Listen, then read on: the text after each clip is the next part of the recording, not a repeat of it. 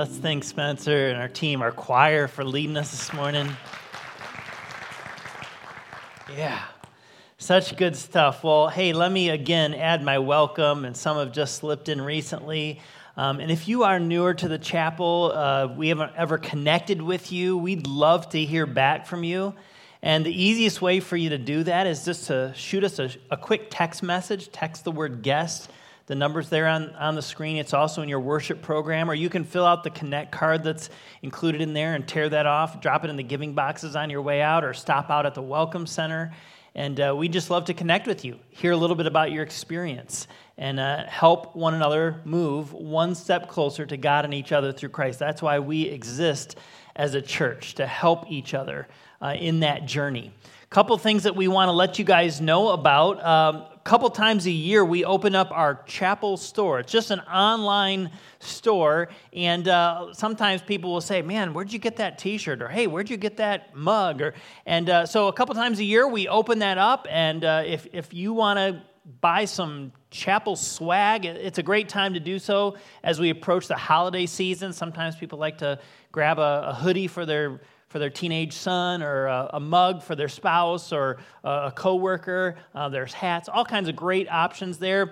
And you can find all that on our website, which is live now, thechapel.family/store, or you can text the word shop to that same phone number that we always use for text in, and it'll take you right there, and you can find out about the options. The cool thing about it is any money that is made because of the sale of these chapel items goes directly outside of our walls. It's not for us, it's for others. And for this run of the chapel store, it'll go towards our nursing home ministry, just helping come alongside the elderly in spiritual ways, in physical, tangible ways.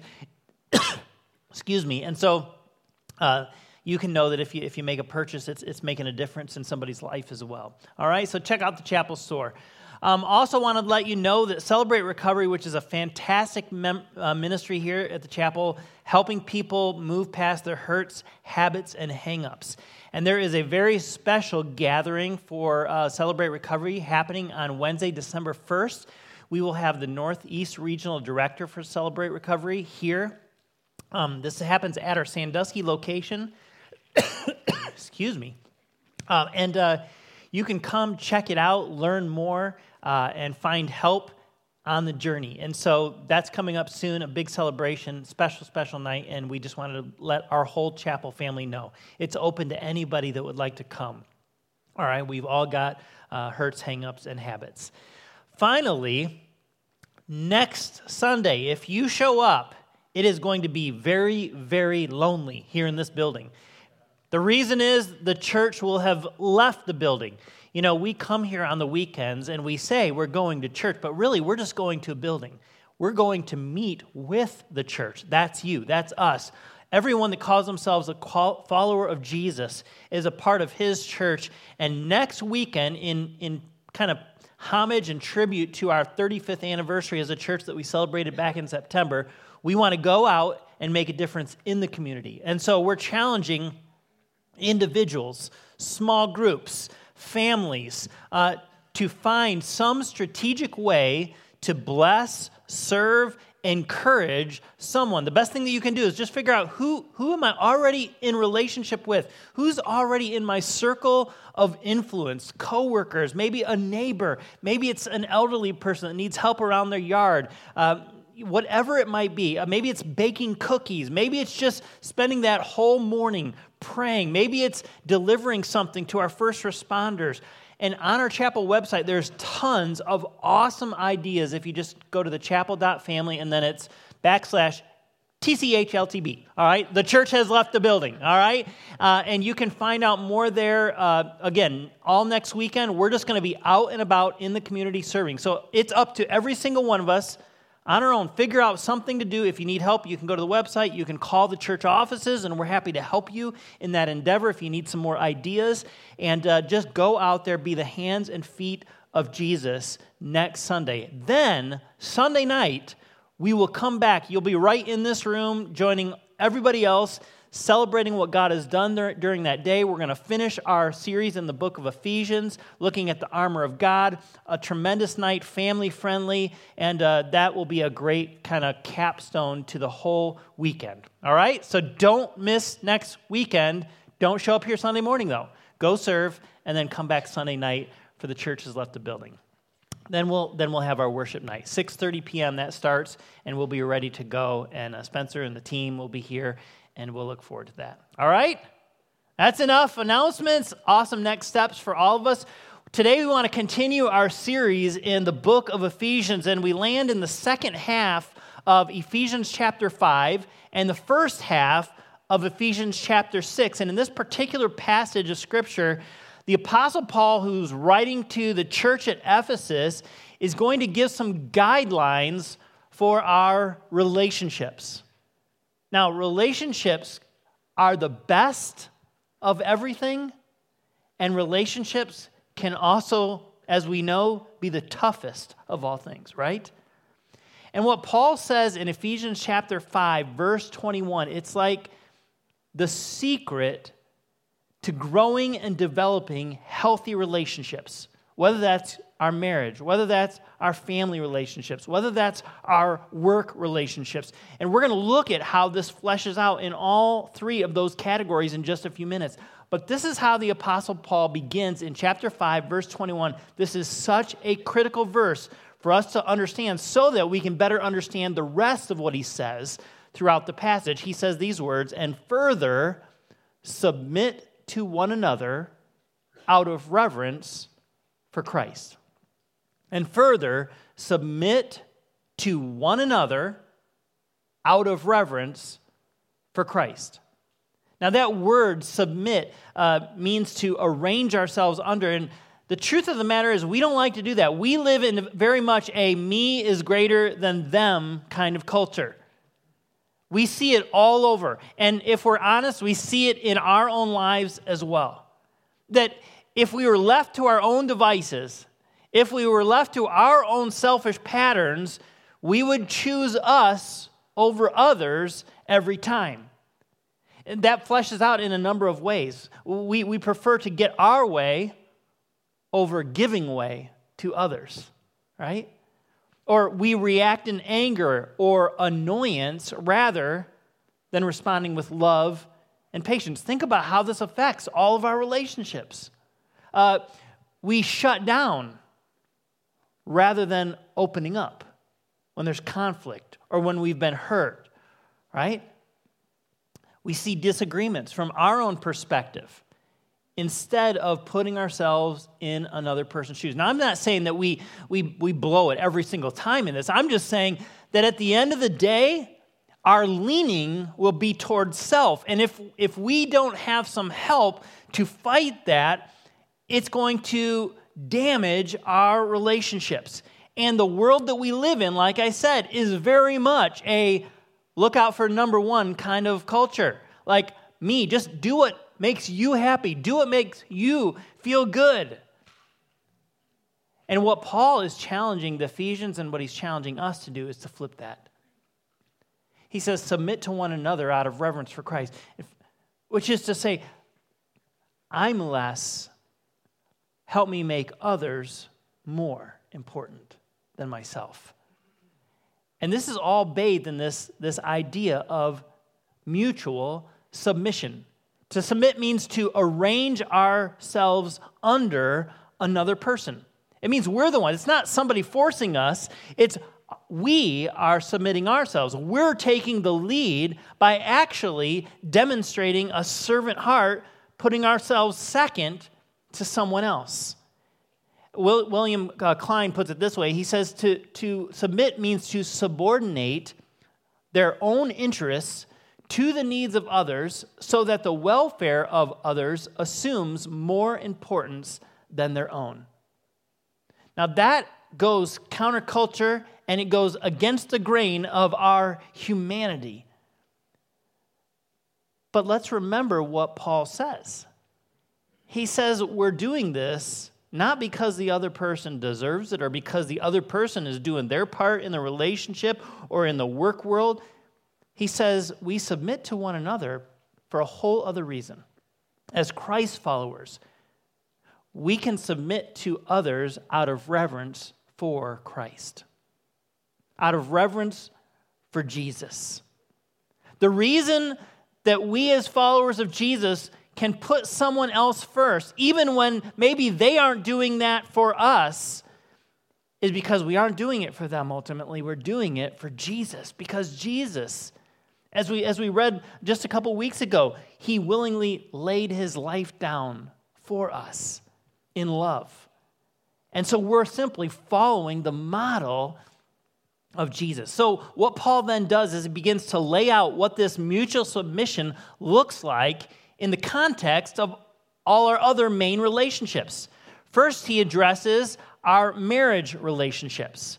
Look at what he says, chapter 5, verse 22. He says, "For wives, this means submit to your husbands as to the Lord." Now, right away, like some women in the room are like, whoa, wait a second now. And some of the guys in the room are like, yeah, let's, And let me just say, our common understanding of what it looks like for wives to submit to husbands has often been so tainted. In fact, probably we owe an apology to many women, spouses, wives in the room, where men have not lovingly served and honored their spouse and yet demanded and expected this submission that Paul's speaking of. And if that's you, I just want to say on behalf of all of us guys and husbands, we have a greater responsibility, and we're going to look at what Jesus says to the men, to the husbands in the room. In fact, for a woman to arrange herself under the leadership of a husband should be one of the easiest things that they do because of the way that the husbands are loving and leading their wives. But Paul does address this. And he's saying this is the way to honor Jesus.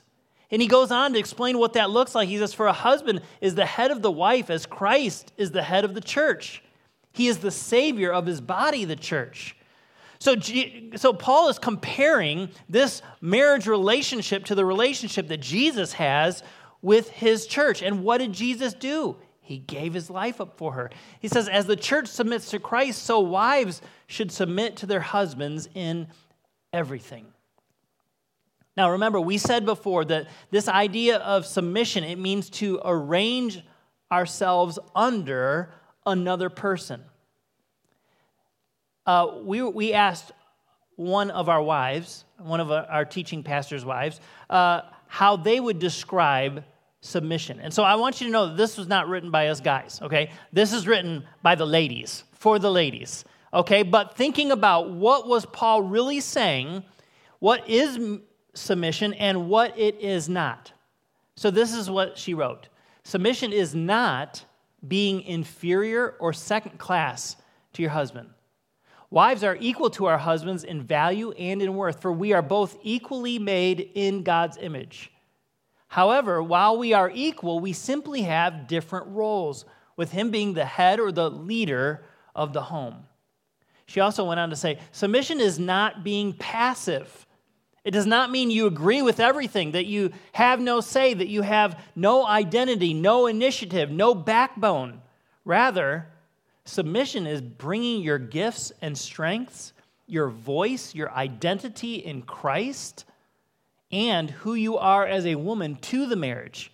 In doing this, it empowers you and your husband to become more like Jesus. Somebody has said, the purpose of marriage is not just happiness, but it's holiness. God wants us to use husbands and wives in sharpening the character and countenance of one another. Finally, she writes, submission is not submitting to your husband's sinful or abusive behavior. This is so important. If what your husband is doing or the way that he's leading you is against God's word, then you're not to submit to it. God would never condone abuse or submission to sin. And so if that's you, your priority is safety, to get help and to seek counsel. And probably there's been some in the room that have walked through abusive relationships, perhaps even abusive relationships where the person called themselves a Christian.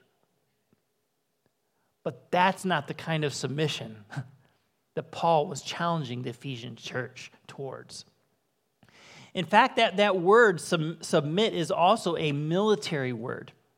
And so we asked a good friend who's very familiar with the military world. And they said, really, to submit to a husband is likened that to submitting to a squad leader in the armed services. And this is what this person said. They said, a good squad leader leads his team, but he knows his team, focuses on taking advantage of every person's strengths so that the team's goals are met. This morning on the way in, I was listening to Focus on the Family, and Pastor Tony, was speaking, and it was all about marriage relationships. And he likened it to this. He said, listen, on a football team, the quarterback doesn't play the role of the center doesn't play the role of the wide receiver, but they all have a common end zone that they're moving the ball toward. And that's what this is a picture of. And if you have a good squad leader, a good husband, he's going to be leading, utilizing the strengths of his spouse. They went on, a good squad leader is responsible to his team, but, this is key, never forgets that he's also responsible to his superior. Listen, as the husband of your wife, as the leader of your home, you are not the top authority. Jesus is the top authority. And we have to remember as husbands that we will answer to our authority as well. And so we ought to submit to God so that our lives are reflecting to our spouses. Goes on one more. He says, a good squad leader, though, is willing to die for his guys. He's willing to rush the pillbox when his guys are pinned down. He's going to stay behind to cover the pass so that his team gets away, sacrificing himself to save the ones that he's responsible for. There's such a beautiful picture here, men. A powerful, challenging picture for what it means to be a good squad leader.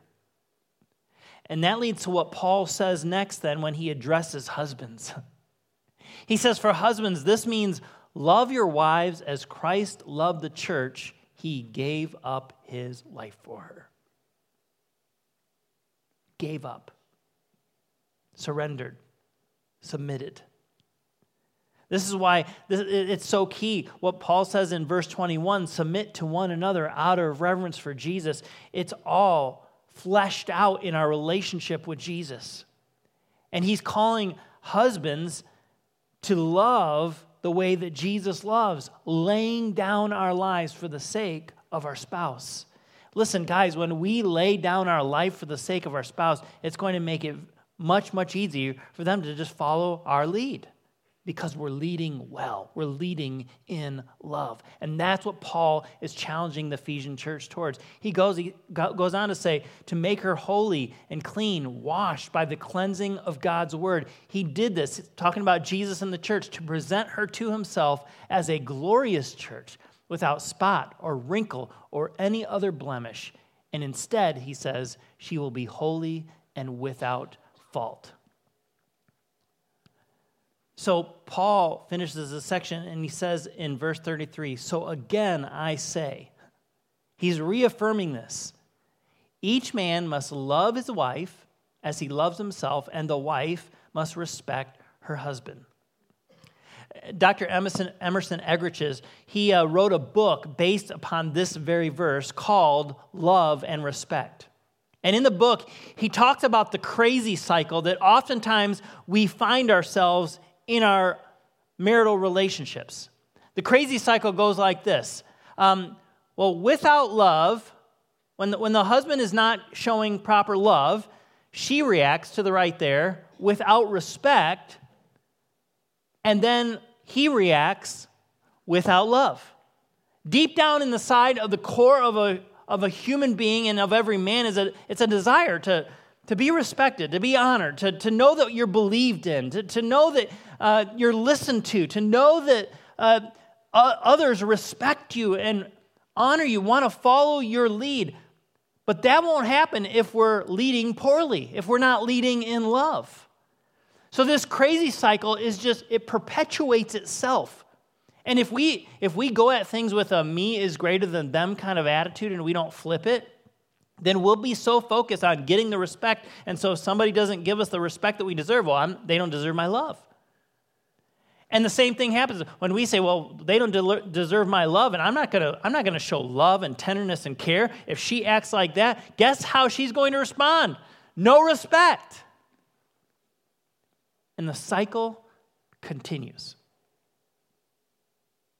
And it will not stop until somebody says, I'm going to do what Jesus calls me to do, no matter what. I'm going to submit out of reverence for Christ. And Emerson Eggerichs says that when we make that shift and when we lean into Jesus and say, I want to honor you in my marriage, regardless of how my spouse reacts, it can begin an energizing cycle. So that when he shows his love, it motivates her respect. And when she shows her respect, it further motivates his love. Every single one of us in this room, we're longing for love and respect. And Jesus says the secret to this is to submit to one another, ultimately, out of reverence for Jesus. That's our relationships. Paul addresses this in this passage, and this is no small thing. We need Christ's power within us, helping us. And then we need other people around us speaking into our lives, challenging us when we're not loving our spouse well or when we're not showing honor and respect. Well, Paul next in this passage turns to our family relationships. And he talks about to children about obeying and honoring their parents. And regardless of your parents' age, whether you're a 4-year-old or you're a teenager or you're a grown adult and your parents are in their 60s or 70s or 80s, there is an honor. In fact, one of the commandments is to honor our father and mother. And there's a promise attached to it, that it may go well with you. So Paul addresses that, and then he pinpoints dads. And he says these words, fathers, do not provoke your children to anger by the way you treat them. I think Paul calls out the dads at this place because he knows that we're the ones that struggle even more so sometimes with the anger, demanding respect, challenging our kids, sometimes responding in ways that actually just provoke the anger, like the Proverbs that says, a soft answer turns away wrath, but a harsh word stirs it up. And it's so easy in moments when your child, regardless of how old they aren't responding the way that you want them to as a parent, to come out harshly to them. And all that does is it stirs up even more anger, stirs up even more harshness, more bitterness. So Paul, he challenges the fathers. And guys, we need to grow in this. We can do better. And when we do blow, we need to be the first to go to our kids to say, man, you know what? I should have never said that like that. Please forgive me. Because at the end of the day, our kids, our grandkids, our nieces, our nephews, the kids that we coach, the kids that we teach, they're getting a picture of their Heavenly Father by the way that we lead them. And Paul takes this seriously. He says, rather, bring them up in the discipline and in the instruction that comes from the Lord. Are we leading our families? Are we leading our kids? Are we leading our spouses? Are we leading them God's way? Well, Paul then shifts from talking about family relationships. He's talked about marriages. He's talked about kids and parents. And now he shifts to talking about slaves. Like, where did this come from? Well, in that day, slavery was common, but it wasn't the kind of slavery that we often think of. The slavery that was common in Paul's day wasn't necessarily racially motivated. It wasn't necessarily forced slavery. In fact, research shows that many people chose to be slaves because they were paid, they were able to provide for their family. And so this was very common in Paul's day. And so Paul gives some biblical instruction to slaves and slave owners for how they should treat one another. And first, he addresses slaves. Now remember, this is all in the context of submit to one another out of reverence for Christ. He says, slaves, obey your earthly masters with deep respect and fear. Serve them sincerely as you would serve Christ. Try to please them all the time, not just when they are watching you, but as slaves of Christ, do the will of God with all of your heart. Now, so far he's talking to slaves, but in our modern day world, and some of you are like, yeah, I feel like a slave at my job. Yeah, my boss is a slave driver. Now, we'll get to some instruction that Paul gives to the bosses in the room too. But really, some of this can be applied to all of us in our work worlds, whatever it is that we're doing in life. Most of us have some sort of role to play, and whoever our supervisor is, whoever our boss is, whoever the company is that we work for, some of these things can be applied to that. So think about them in that light. If you were to say, okay, workers, obey your earthly supervisors and bosses with deep respect and fear. Serve them sincerely as you would serve Christ. Try to please them all the time, not just when they are watching you. And as servants of Christ, do the will of God with all your heart. Then he goes on in verse 7, and he addresses the stamina and the energy and the passion with which we work. He says, work with enthusiasm, as though you are working for the Lord rather than for people. Remember that the Lord will reward each one of us for the good that we do, whether we are slaves or free. So Paul challenges the slaves of that day and says, listen, remember that the person that you're actually serving is not your slave owner. In other words, we need to remember that the person that we are actually serving in our job is not our boss, not our supervisor. If you're a follower of Jesus, ultimately we're serving him. And so our work attitude and ethic ought to be reflected by our relationship with Jesus. That we're serving him, that we're putting him first, that we're giving it our all. Not necessarily because our boss deserves it or because they treat us right all the time, but because we're working for the Lord. Well, then he turns the page and he gives some instruction for the masters, the slave owners of the day. He says, masters, he says, treat your slaves in the same way. He says, don't threaten them. Remember that you both have the same master in heaven, and he has no favorites. So Paul comes right at the slave owners, and he says, listen, you have a responsibility before God as well in how you treat those that are under you, as it is with any of us that are in any sort of leadership role. Whether you're a supervisor, you're a teacher, you're a coach, you're a parent.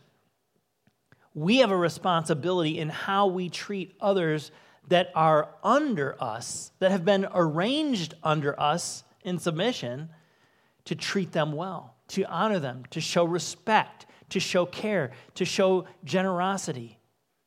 And this is all bathed, all of these, in Ephesians 5:21, the very first word that we read.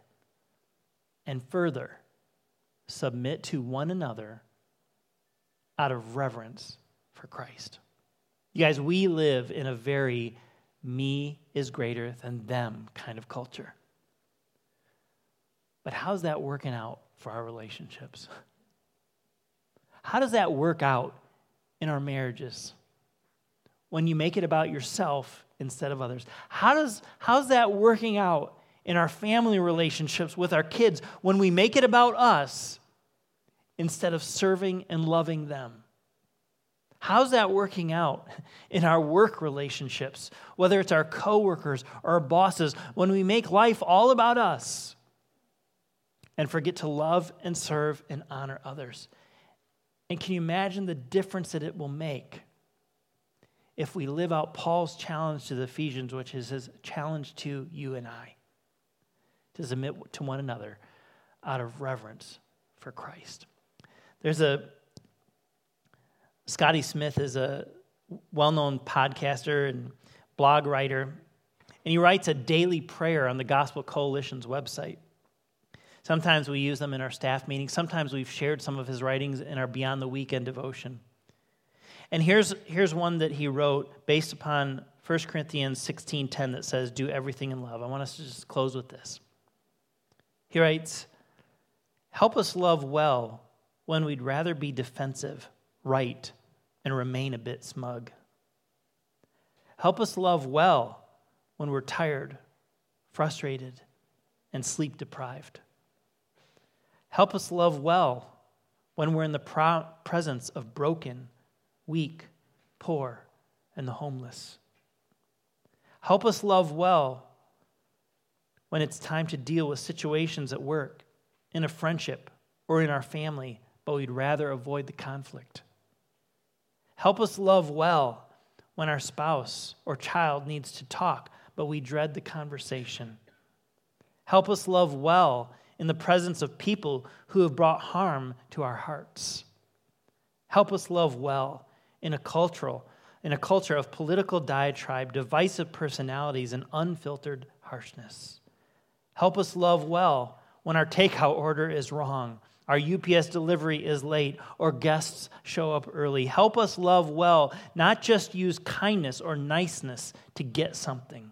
Help us love well when those we're with don't care about eternal matters. Help us love well when we don't have control over people or situations or outcomes, but would love to. Help us love well. Would you pray with me? Lord, thank you for your love for us. May it be your undying, sacrificial love and our reverence for you, Jesus, that gives us what we need to submit to one another out of reverence for Christ. Change us, Jesus, and make us more like you. In Christ's name we pray. Amen. Let's stand and pronounce our benediction over one another from Ephesians 3:20. Read it with me. Now all glory to God, who is able, through his mighty power at work within us, to accomplish infinitely more than we might ask or think. God bless you guys. Have a great rest of your Sunday. Only confidence that our soul